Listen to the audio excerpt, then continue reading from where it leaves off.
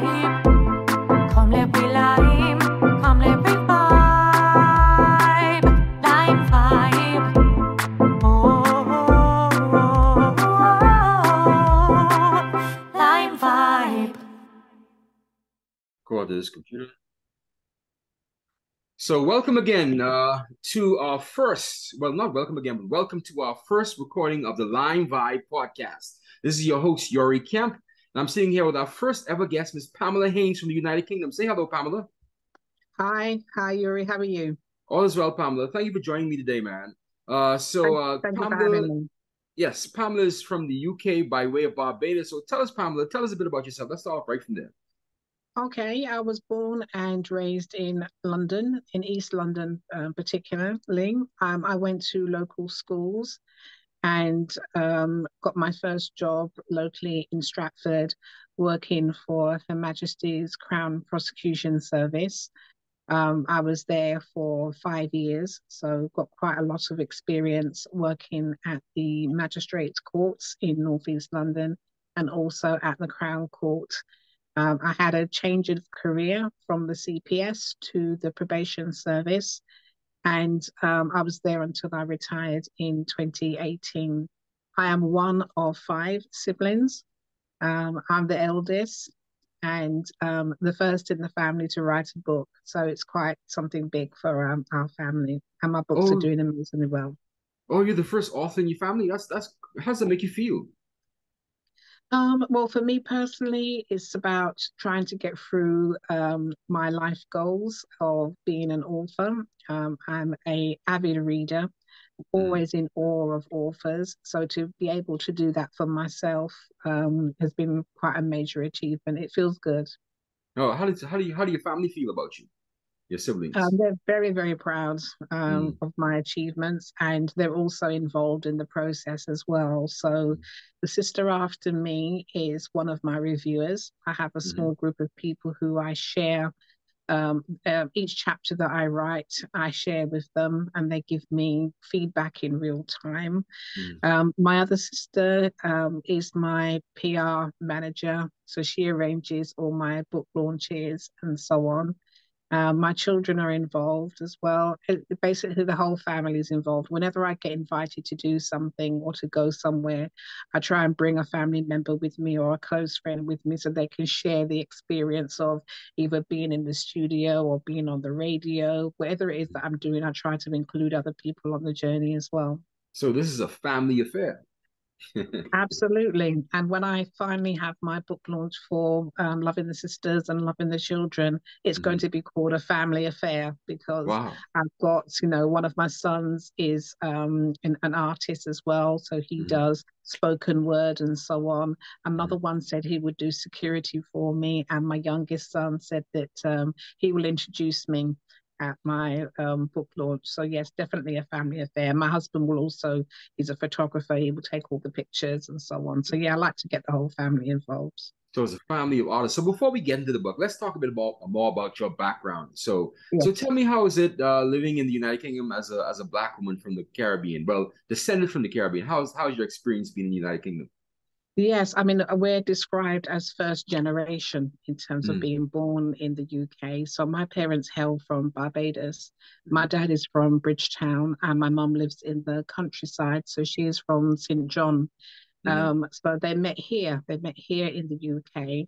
And I suppose it's the first of everything. I'm the first child, the first to go to primary school and experience what the educational system is like here. Mhm. I'm the first to go to secondary school, first to experience what discrimination and Ah. racism looks like when that raises its head. Mhm. So I seem to be the first to do, to do most things and to experience most things. Mm. I would say in the main, it has been a positive experience of growing up in the UK. Mhm. I could go to the fridge, there was always food there. Mhm. There was always, I've never known a time when the electricity or the gas was cut off, in Ah. terms of opportunities that Yes. came my way to do well. My parents did set up the circumstances and gave me those opportunities to try everything that I wanted to try. So Mhm. For example, I had ballet lessons, piano lessons, Hmm. you name it, Saturday school, went to Sunday school. I had opportunities to experience Yes, everything and to choose yes, for myself. So I'm very grateful that my parents worked hard. One did yes. work days, one did night work to make sure that we Mm-hmm. never went without. So I'm Mm-hmm. very grateful for that. And you're able to transfer that over to your kids and your family. Oh, That absolutely. I mean, those one of the values. most fundamental things that my parents did was to make sure we saw Barbados as children. Yes, And, yes, you get an idea of what you think the Caribbean is like. yes. And I was really grateful for the opportunity to see it for myself at 12 years old. So Mm-hmm. I knew that we had all the modern technology that we have in the UK. I Mm-hmm. got to see Carnival and crop over, with Mm-hmm. my own eyes. I Yes. knew that whilst the Caribbean is poor or can have pockets of poverty, what I Mm-hmm. did know is that we also had wonderful, houses, Mm-hmm. properties, and the experience of seeing Black people in positions of power, Yes. like they're pilots, air hostess, immigration officers. It Mm-hmm. was such an experience that opened my mind to actually people do live differently and have nice lifestyles in the Caribbean as well. Yes. So Yes. So it's I'm not the glad that plantation. It's not the plantation as it used to be anymore. no, Things develop a not lot. shanty towns, not people with flies buzzing about them, nothing like that. And I wanted my children to see that. So when they were Yes. quite young, I think one was 3 years old, the other was 4. We Mm-hmm. went to Barbados and spent 5 weeks there. And I Mm-hmm. do remember taking them to the beach for the first time, 10 minutes from where my parents live. Mm-hmm. And they said to them, one said to me, Mummy, I didn't know all of this was here. Why didn't you say? Ah. So, we had secluded beaches to ourselves. They Yes. had an absolutely amazing time. And it's interesting, my young son, my youngest, he now complains, oh, all we ever do is go to Barbados, Barbados, Barbados. We don't go anywhere else. And I think to Mm. myself, you're so blessed to be able to have your own passport and Yes. to Yes. travel. And I bet if you ask children in your class, how many of them have had the opportunity to travel abroad, and you'd be surprised by the number of the people that don't. They don't, Mm. their children don't have passports. They don't have those kind of experiences. So I'm Yes. glad that I Yes. was able to share that a bit of my Caribbean culture with them. Yes, yes, yes. That's such a good experience. And just to say something, the Caribbean beaches are not like Brighton Beach or like the Thames River. It's clean and pristine. You would walk on clean white sand. So I know your kids must have been freaked out when they saw the clean white sand in Barbados, didn't they? Oh, absolutely. Mm, Flawless and secluded as well. So it wasn't mm, crowded with not a tourist or a local person in sight. That mm, particular afternoon, we had the whole beach to ourselves. And I said to them, if you want to go in, because they didn't have their costumes with them, mm, if you want to go in, just take off your clothes and go in. So it mm. was a remarkable experience for them. Yes, yes. Did you partake in any of the island fruits like sea grapes and cocoa plums?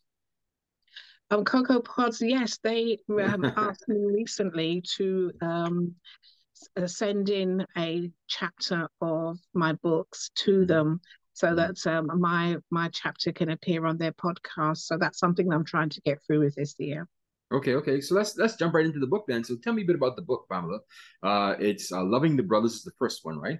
So tell me how does that start? How does that play into your whole background? How did you get to writing the book Loving the Brothers? Yeah, it's here. I thought I would Hmm. show off my cover. Hmm. It's originally an oil painting, a bespoke oil painting. Hmm. My three characters are on the front of the cover.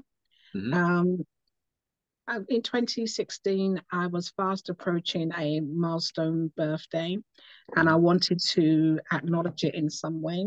Hmm. I had 3 things on my bucket list, as they say, that I wanted to get through with: Hmm. go on a cruise, do my masters, or Hmm. write a book. And Hmm. as you know, all 3 of those things are quite expensive Yes. to do, Hmm. especially studying for your masters, unless you Yes. get Yes. sponsorship, trying to do it by yourself can be quite difficult. Yes. But also, I felt that with doing the 9 to 5 job and all the other things that I'm involved in, Mm-hmm. didn't really feel as though I had the headspace to do something academically. So I dropped that one off. But I happened to be a Friends Plus One at an event when I sat on a table with a really successful author, and I was in awe of her. She had a stack of her books called Geraldine's Pearl on the table. And I said to her what I always say, one day I'm going to write a book. And she said, keep in touch with me. I'm moving into publishing and let's work together and see if we can get that done.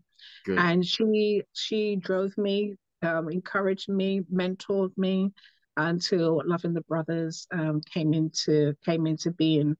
So the book, in a sense, is about 3 women who meet the Morgan brothers. Here they are again.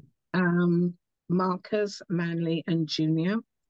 And life isn't quite what it seems when they get with the brothers. And the women plot to leave the brothers on the same day. So that's essentially what the book is about. So and it shows you, how we live in London. It shows you the kind of lifestyles we have, the places that we go to, the activities that we do. There's loads to do in London. But the book is set in Jamaica, isn't it? It's part set in London, and then something happens in the book, which means they have to go to Jamaica. So they go to Negril in Jamaica.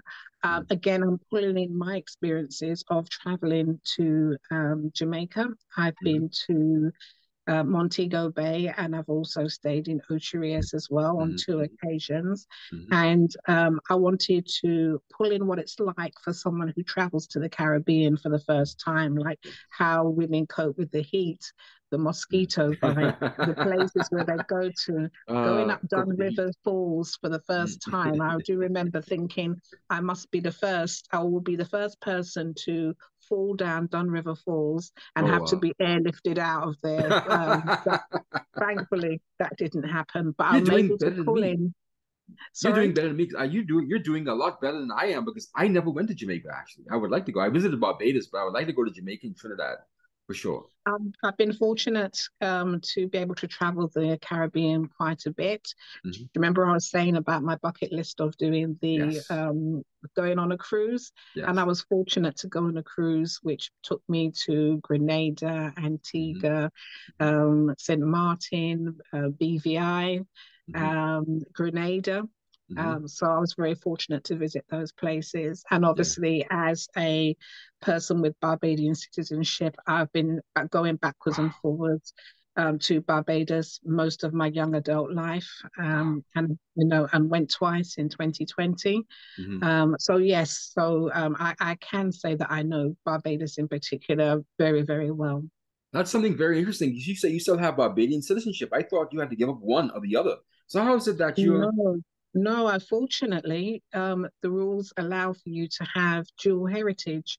So I have a British passport and Barbadian citizenship. And now we are a republic. I want to get my Republican passport. So that's what I've been holding out for. So hopefully I'll be able to get my Barbadian passport, and I can travel like a local, not all of those queues backing out of the door. I can travel as somebody coming home. So I'm looking forward to doing that. So how does it make you feel about Barbados? Well, sorry to change the conversation a bit, but how does it make you feel that Barbados is now a republic? I never thought that I would see that in my lifetime. It has been a desire, I suppose, of some Barbadian people, decades before I was born. I suppose the conversation started when Barbados became independent back in 1966. So it's a conversation that's been happening before I was born. And every government that comes in, whether they are a D or a B or whatever else, have always promised that they would be the government that would make Barbados become a republic. But it took a woman. It took Mia Motley to make that happen. It was an election promise that she fulfilled. And, I'm very pleased about finally severing the ties with the United Kingdom in that way. And you're And I there. like to think, I like to think it hasn't impacted on tourism or anything Mhm. like that. Once people love Barbados, Yes. they come back and they are repeat visitors. So Yes. Yes. that's really good. Yes, it's actually sparked a lot of conversations around the Caribbean as well, for other countries to now leave the United Kingdom and join their own republic. I think Jamaica, Andrew Holness, the Prime Minister, said it has to go to a vote, and he's actually seriously considering. Actually, when Barbados became a republic, a lot of people in Jamaica were ticked off. I mean, they were really upset because they thought they were supposed to be the first ones, right? But no, Mia Mothy is such a fantastic politician that she did it herself, and it took a woman. It took a woman. I have to tip my hats to Absolutely. her. Well, Took a woman. Barbados isn't the first. I think Barbados is the fifth or the sixth Caribbean I mean, the island, first in this wave. And I but know in because this there was wave, Guyana, there absolutely. was Trinidad. It was Guyana first, then it was Trinidad. And I think, yeah, it was Guyana first and then Trinidad. Yeah, those two. And now it's Barbados. Absolutely. And as I said, I really do hope that other Caribbean islands follow suit as well. But more Yeah. importantly, I hope there is some kind of unification of the Caribbean islands Yes. as well, because, I should be able to travel to the Bahamas as freely as, Yeah. the Yeah. Bahamas or Grenada or Antigua. There should be some more island travel, and I hope that the governments can work together to make that happen. Yeah, yeah. The thing about that is that the airlift, they can't get the airlift, and they can't get a Caribbean airline for some strange reason. They have Caribbean Airlines and they have Liat out of Antigua, but it doesn't cover the entire region. It's very expensive, and they still have to travel in and out of Miami, Florida, to get to the other islands. Say, for example, when I went to Barbados the last time, I had to travel to South Florida and then back to Barbados, and then from Barbados back to South Florida, and then back to the Bahamas. And so there's not been an airline. They haven't been able to gather their minds around a proper airlift that could actually be reasonable and sustainable over the long term. That's the first thing. So I think they need to work on that. The second thing is that we had a union before. You would know we had a union back in the '60s where everyone was a part of the Caribbean. Where I think the headquarters was in Jamaica, and it was the Caribbean Union. I think it was. My memory serves me correctly. I think it's the Caribbean Union, yes. And they all broke off because everyone felt as if one was pulling more weight than the other one. So I think it was Jamaica that started to make noise the first time around, where we had the Caribbean Union, where they thought they were pulling most of the weight in the Caribbean, so they wanted to break up inside their own country. And then it went like that, and then it just disintegrated. So yeah, I think it can happen again if we really put our minds to it, if we really want to come together. But knowing people as they are, people don't want to come together. People want their own separate, parts of the land. I think we've been separated for so long, just like in Africa. All those different tribes in Africa. You can never have a single African union ever again, I think, because it's all separate countries. Zambia here, Ethiopia here, Nigeria here, Ghana there, and they have their own ethnic tribes. They think they own their own space. Even in Europe, people think that Europe just started off as it was. No, Europe was a bunch of there were different tribes. The Gaelics and the Scottish and with the Huns, and they were all separate people. And they decided to come together now as a European Union. They want to be decent now as a European Union, but they weren't always like that.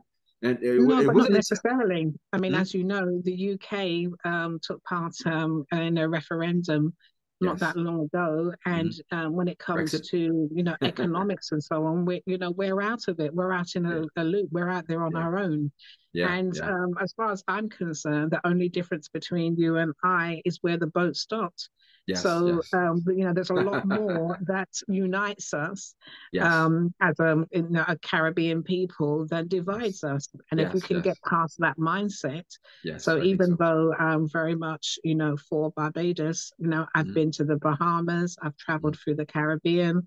Hmm. We've all got similar ways of how we do similar things. Yes, There's yes. about, I'm thinking about in terms of cuisine and so on, Hmm. very, very Hmm. similar throughout. You Hmm. might call it something else. I Yeah. might call it bakes, and you call it sugar dumplings or fried dumplings or Yeah. whatever. But basically, if it's got cornmeal and flour in it, it's the same thing. Yep, yep, So yep.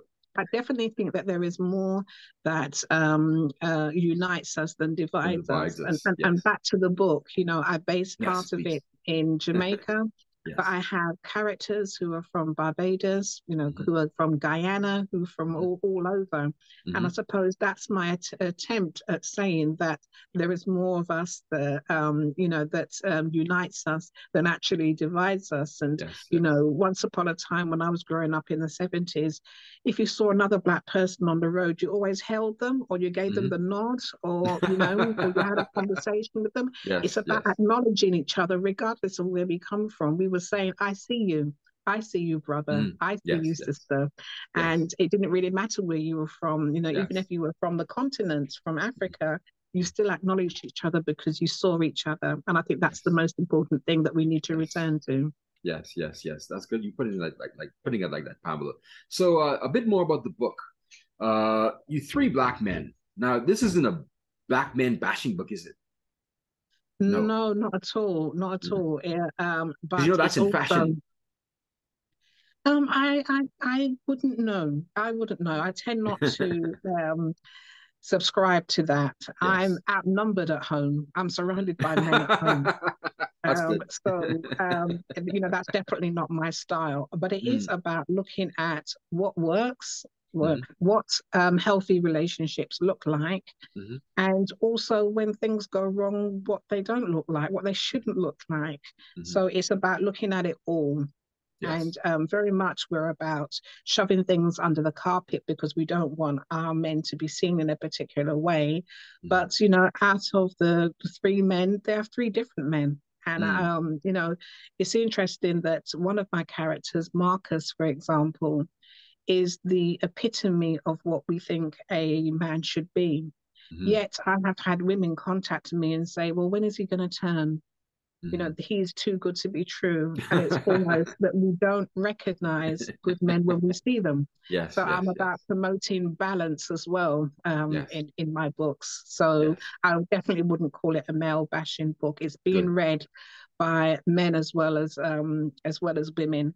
Mm. I've had men contact me and say that their wife has been stuck in this book for a few weeks and they've turned around and they've equally become fans of the book as well. Mhm, So it's definitely not a male bashing book, and it's not just for Black people. mhm. Other people have been reading the book. The book is being read in Australia, New Zealand, all across Africa, Caribbean, and America. So it's not just for us, the So how's the loving book going? brothers. So how's the It's book going going now? it's going very, very well. I'm very, very pleased. Hmm. I got the second book. I got a publishing deal in January 2022 Oh, okay. for three books. Hmm. So after hunting looking for a publisher and being on that treadmill of Hmm. wanting to be traditionally published, Yeah. Yeah. finding an agent, and all of that rigmarole, and also sticking to my guns because Hmm. whilst publishers were interested, there were things about the book that they wanted to change. Oh, So they wow. didn't like, yeah, they didn't. So I was self published in 2018. Hmm. Then I went to look for a traditional publishing deal, Hmm. and they wanted me to change the cover. Oh, wow. They Okay. wanted me to change the name of the book. They didn't like the Mm, name of the book. mm. And they didn't like the fact that my three main protagonists were Black women. Oh, And wow. unfortunately for them, they were my three non negotiables. Yes. So, 2020 then came and the murder of George Floyd. Yes. We had these publishers coming out saying, well, where are these Black authors? We don't see them. We Hmm. don't know Hmm. where they are. We've been here all the Hmm. time. Hmm. You just didn't see us. And then, as I said, they wanted me to change my book that basically I wouldn't recognize myself anymore. It wouldn't be Yes. my work anymore. Yes. Yes. So Yes. I stuck to my guns, and fortunately, a publisher in South Carolina Hmm. found me, a small press, Hmm. traditional press, and Hmm. I'm one of their first fiction authors. So they gave me the opportunity to rewrite Love in the Brothers, which I did. I added 3 additional chapters. A lot of people said, well, why did you do that? Why did you change it? And I thought, well, you upgrade your phone every 2 years. Why can't I upgrade the book? So I did that. And both books, Love in the Brothers and Love in the Sisters, which I've got here. Here's a copy of Love in the Sisters. Oh, we're going to get into that book next, right next. But before we go there, tell me a bit about how that conversation went when they asked you to change the content of the book. How did that conversation go? How did that start? Well, they said they didn't like the title Loving the Brothers because it spoke to a particular demographic. And that just proved to me that they didn't even crack the manuscript to have a look at it, because they would have realized that there are 3 actual brothers that I'm talking about. And I wasn't talking about a demographic. I was talking about how difficult it can be to love a brother, love a Black man, in the circumstances that we're in, you know. So, you know, I'm talking about mental health, I'm talking about stereotypes, I'm talking about how much pressure that Black men can be under. It can be difficult for them to be loved. But so they didn't get that. They didn't get the fact that 3 of my protagonists are Black women. But I wanted to demonstrate that domestic abuse can happen to any woman at any point of her career. And we're not monolithic. We're not all the same. I wanted to prove that, you know, 3 Black women are very different. So that's why I chose them. And they didn't like the cover because in terms of their marketing, their ideal, what they've got in their head, because remember, these publishers are running a business. They didn't think that people would be attracted to the cover. So they were the main 3 reasonings that was happening behind the scene. That said, Yuri, if a publisher came to me today and offered me a 6-figure sum for the book, they can change the cover if they want to. But until then, it's my book, and I wanted to tell our stories, and I wanted to tell it in my way. So that's important to me. And it's interesting that since 2020 and the George Floyd stuff, you know, I've seen some beautiful covers on books now with our images on the front of them, and they're selling just as well as the other books. Yes, that's good. That's good. So it isn't about Black power. It's just about a story about abuse from 3 brothers on 3 separate women. Yeah, that's good. That's good. It should be an awesome read, man. So this book dovetailed into a second book, right? This is a trilogy of books, isn't it? That's right. I mean, it was always intended to be a trilogy of books. So I've had the working title Loving the Brothers for about 20 years since I decided I wanted to write. A 20-year process, Pamela. Oh, yeah. Again, it's not knowing where to start. It's not knowing how I'm going to be supported on this project. I've never done a writing course. I just knew that it was something that I wanted to do. And so yes, it has been 20 years in the making, but also I do believe that nothing happens before it's supposed to. And the process has given me the time to decide how I wanted to get those books out there and how I wanted to make an impact. And approaching a milestone birthday really helped with that, because I wanted to get the books out there. So yes, it's dovetailed into my second book, which is called Loving the Sisters. It's part 2 of the trilogy. And Loving the Sisters is about loyalty, sisterhood, and how we as Black women come together to support one another. You have a copy of the book there? Show the copy of the book so people can see it. Yeah. This is my hardcover. I absolutely love it. It's lush. It's out there. This is a watercolor. And who did the as artwork? You can see, I've got the picture behind me. And I absolutely love it. So who did the artwork?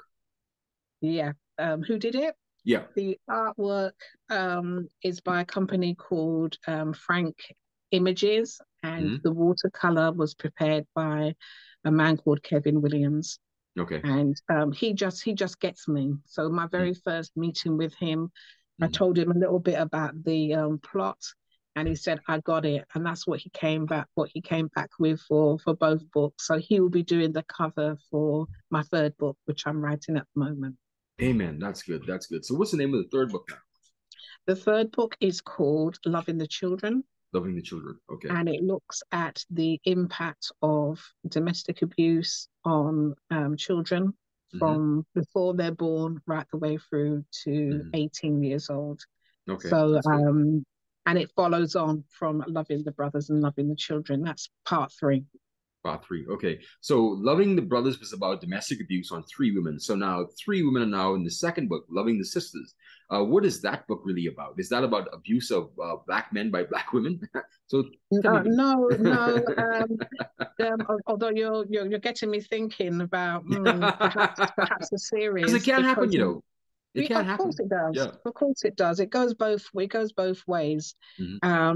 And it happens in same-sex relationships as well. There's elder abuse, there's child abuse, there's there's a range of abuses that can happen because at the end of the day, it's about power and control in those relationships. Yes. So yes, it could be something that I could explore.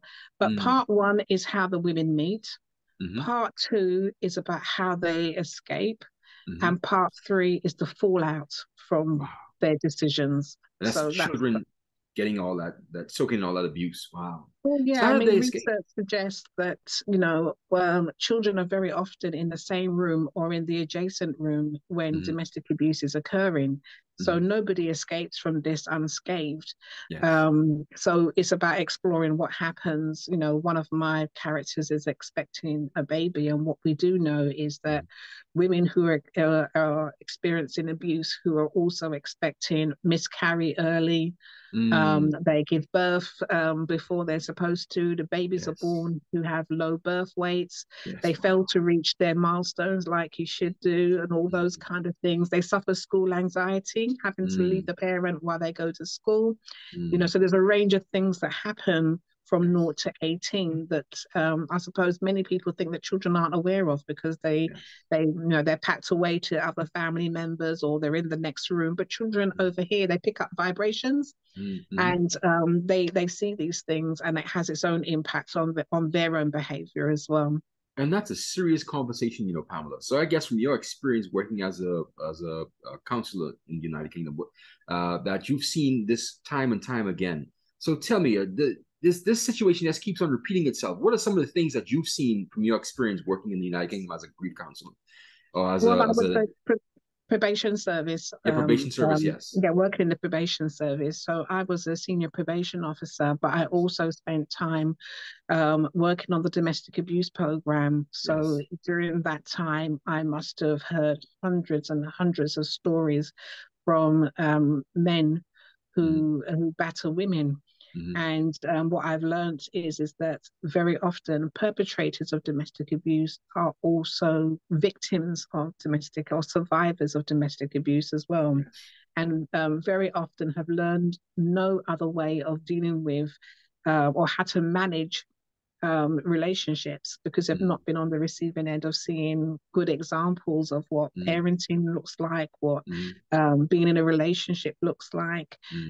So yes, part of the course, the first 9 months was about unpicking all of those beliefs and false beliefs about what relationships look like. And the latter part of the course, which took another 9 months, was about equipping the men with other skills, with new skills of how to manage relationships. And the in terms of reoffending rates, 2 years down the line, the course was doing really well in terms of supporting men around those issues. But I also worked with survivors of domestic abuse, and I was then on the receiving end of hundreds of stories from women who were telling me their situations and some of the things that they had gone through. And that hasn't stopped. So in the last 4 years, men and women are still reaching out to me via social media to tell me their stories. They start off with talking about the books. So they start off That's with their good. favorite character. So, a lot of women like Charmaine because she's a bit of a fighter. She doesn't take, doesn't suffer fools gladly. And then they morph into telling me about their own experiences of domestic abuse. And I found that I have quickly had to signpost men and women to support services in the UK for them to get support for their situation. So that's very important that people feel able to reach out to me, and I'm able to also pass them on to the correct associations to help them out. So let me ask you a question, Pamela. So what are some of the successful things that you've seen that can be implemented in some of these domestic abuse situations that actually work, that could actually break the pattern from passing it on from child to child to child? What are some of the success things I think one of the most successful things, or one of the most helpful things that people can do, is to get some kind of counseling. Some kind of talking therapy, some kind of one-to-one, in terms of talking through what the issues might be. The thing is, there isn't just one pathway. Because it's not one glove fits all. People have to really they have to want about where to be unpicked, to unpick things and to talk about things. So I will say the number one thing that you can do for yourself is to get some counseling in terms of talking through with a professional to talk through what those issues might be. Yes. I can imagine all the horror stories you've seen over the past several years about who's been going through what. And people go to work and they put the smile on their face and they're dealing with a lot of issues at home, man. It's just amazing how we've been able to how society's been able to mask this over the last several years. But I do think it's as bad as it was, let's say, 30 years ago as it is now, or has it gotten worse, or has it gotten better? I think it's just as bad, but different things trend at different times. So, for example, a lot of people stayed in marriages and much longer than they should have because they did not have the financial stability to be able to do anything else. So, if your husband worked and you were indoors, run and go where? Especially in the Caribbean, small islands like Barbados, but you can't run to the next gap. The man will find you. So, when you're financially dependent on somebody, it makes people stay in relationships much longer than they need to. If you have pressure from, his family, her family, society to stay and honor your wedding vows through sickness and through health, through better, through worse, then people, honor those vows and they stay a lot longer than they should do. Yes, indeed. So indeed. the fear of leaving could be actually worse than actually leaving itself. And wow. if you're in a society where the police don't take you seriously, the court system don't take you seriously, your family are telling you to stay. Maybe English isn't your first language. And for a lot of women in the UK, they were promised, British citizenship when they entered into marriage, and 10 years down the line, nothing has been done. So you fear if you go to the authorities, you're going to be deported. So you said something there are interesting lots of things. You said, sorry to cut you off. You said something interesting. Yes, I want you to go back and repeat that again. The fear of leaving is greater than the fear of actually leaving itself. Oh, absolutely. Some women are trapped in a cycle where the fear about trying to think about what an exit plan might look like is scary. For some women, they don't have access to social media. They don't have a phone where they can look up resources on. They don't have friends because by that time they're so far down the road in terms of being trapped. They have locked off family, friends. Some women have had to give up their jobs.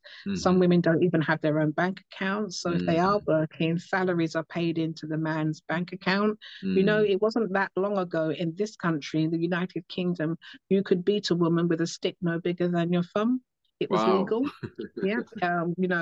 Rape in marriage only became illegal recently, in recent times. So we're not going back to the dark ages. We're talking recent times.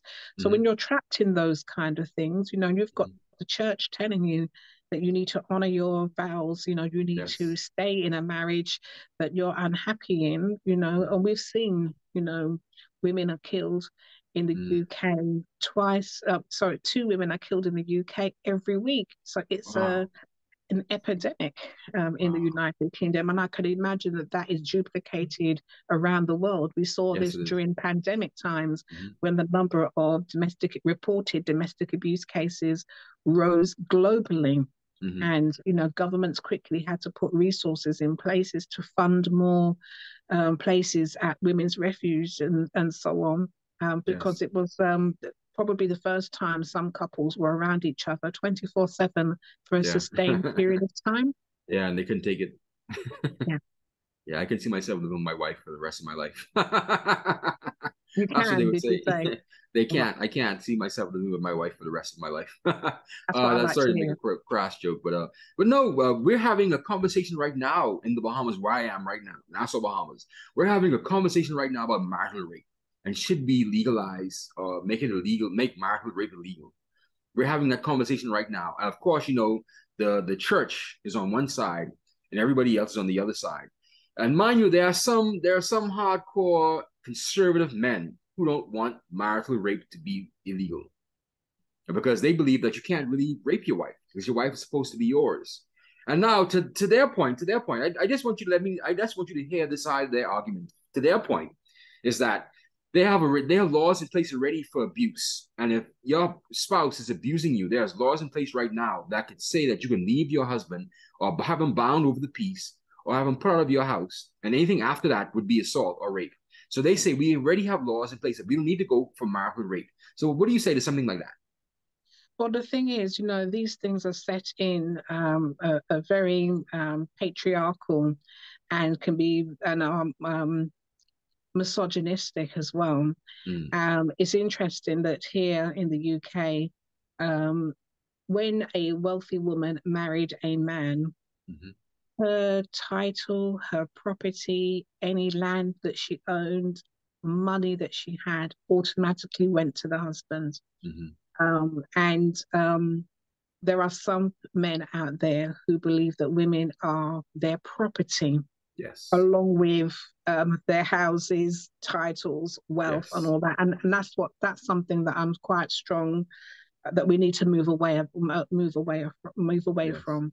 And I yes. That's sickening. suppose that's one thing I'm hoping that the government of Barbados looks at, because there are lots of old statutes that we've taken on board from colonial times, and that we need to banish from the statute books Yes, altogether. yes, And this whole thing about marital rape, you can say no at any point, whether you're married to the man or not. yes. And your body is your own body, and Mhm. who you choose to share it with is very important. Yes, And yes. very often when we're talking about marital rape, it could be there's a spectrum of consent, Mhm. and very often no consent is sourced, and Mhm. the woman is treated like property, like a piece of Yes. meat. Like cattle. Yeah. And we need to be in a modern um, society. We need to be looking at those issues. Yes. Yes, The I women agree. I certainly come across can describe some really brutal, being violated in the most brutal ways, Mhm. Mhm. often shared with other people Yes. against their consent. Yes. And I don't see how anybody can say that that's okay. Yes. Yes. Yes. Yes. Yes. We live in kind of like a jaded kind of prism and a jaded kind of box, right? We don't see all these other things happening because it doesn't happen in our homes, right? But there are women out there that are suffering tremendously, because like you say, they're shared without their consent. They're passed around like they're just meat, and this is supposed to be your wife, the mother of your kids to some extent, and this is how you treat your wife. I mean, it's amazing. It's sad. It's sad, really. But I guess it's going to take another generation or so before it really starts to turn around worldwide, where we really start to take women serious.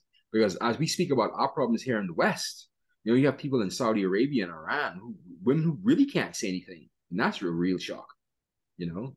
So I think we have a long way to go. Me personally, I think we shouldn't even be having the conversation about marital rape. That really should be something that we should have done away with a long while ago. But of course, you can rape your wife. Of course, there are laws in place right now that a woman right now can go to the court or go to the police and say, my husband, I want my husband bound out of the peace. I want him away from me. I want to divorce him. I want to leave him. If he touches me again, this is assault. Yes, there are laws in the book. So we're talking about women who are trapped in relationships right now. We don't have time to go through that process. Who can be assaulted in their partnership? So yes. So Pamela, how long ago did the United Kingdom put in place marital rape? Do you remember? Can you say? Oh my gosh. I think it was in the 80s. In the I can't 80s. come back to you with an absolute date, but I think it's around that time. So very recent history. In the 80s. Wow. That was just then. That was yesterday. I was born That's in the right. 70s. Yeah. So, we just have a ways to go, Pamela. But kudos to you guys for getting it done. I hope the Bahamas can get it done and all the other Caribbean countries can get it done as well.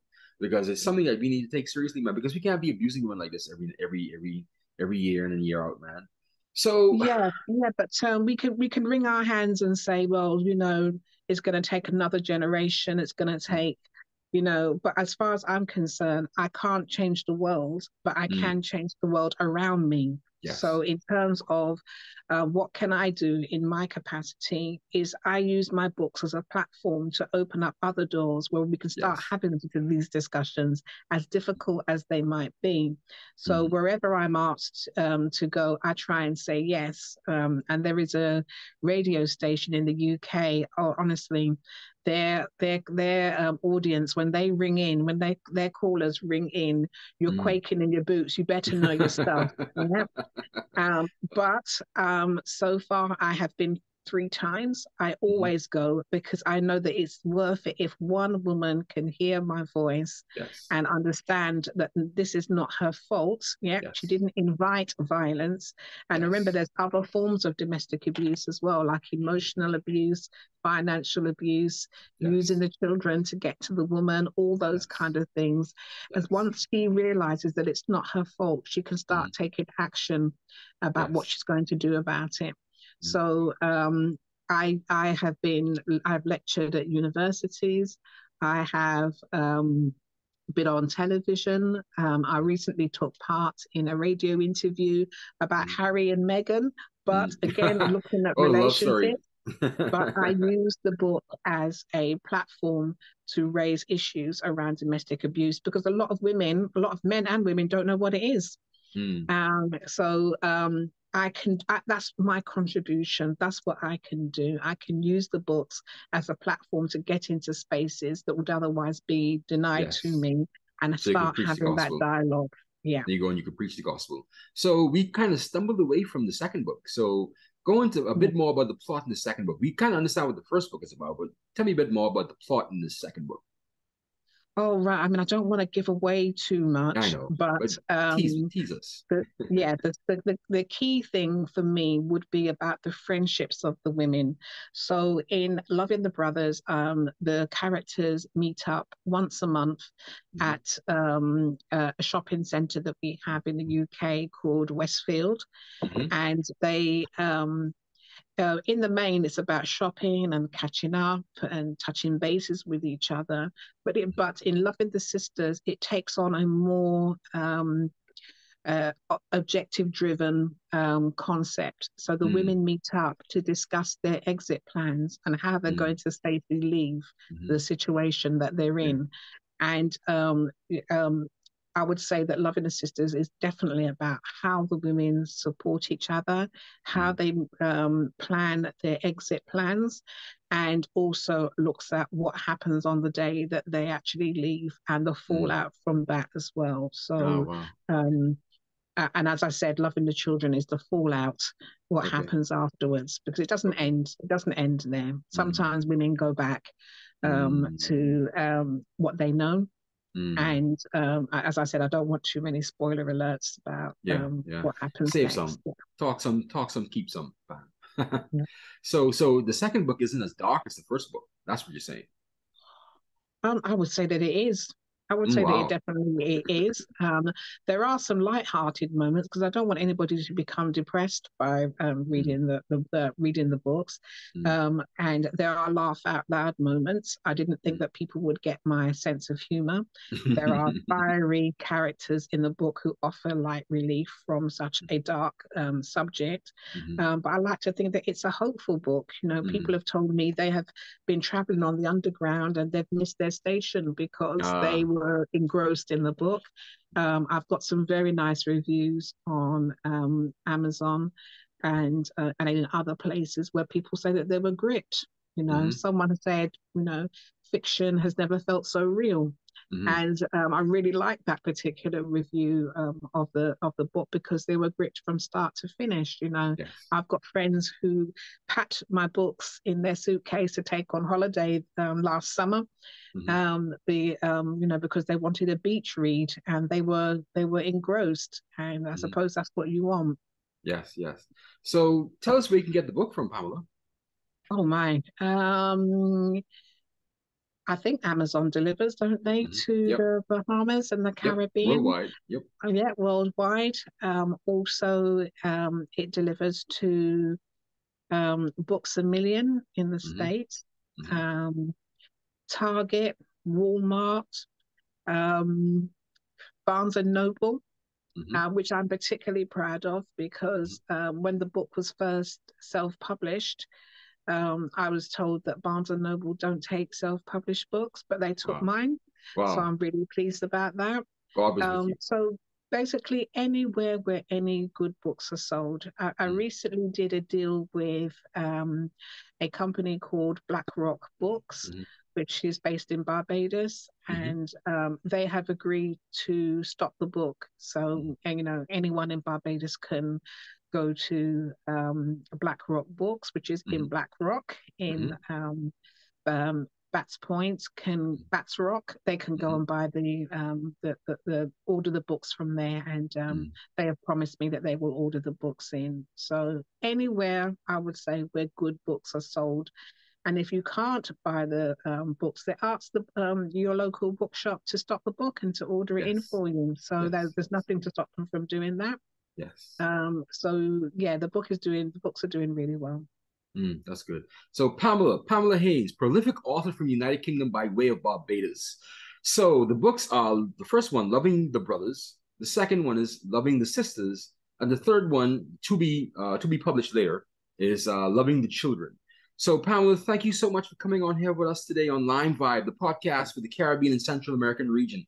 I'm your host, Yori Camp. So show us the books, Pamela. Very, very good. There you go. Pamela, thank you so much for coming on with us today. I really appreciate it.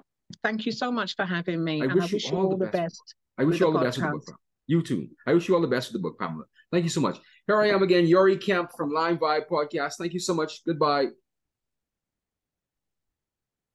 Thank you, Pamela. That's it.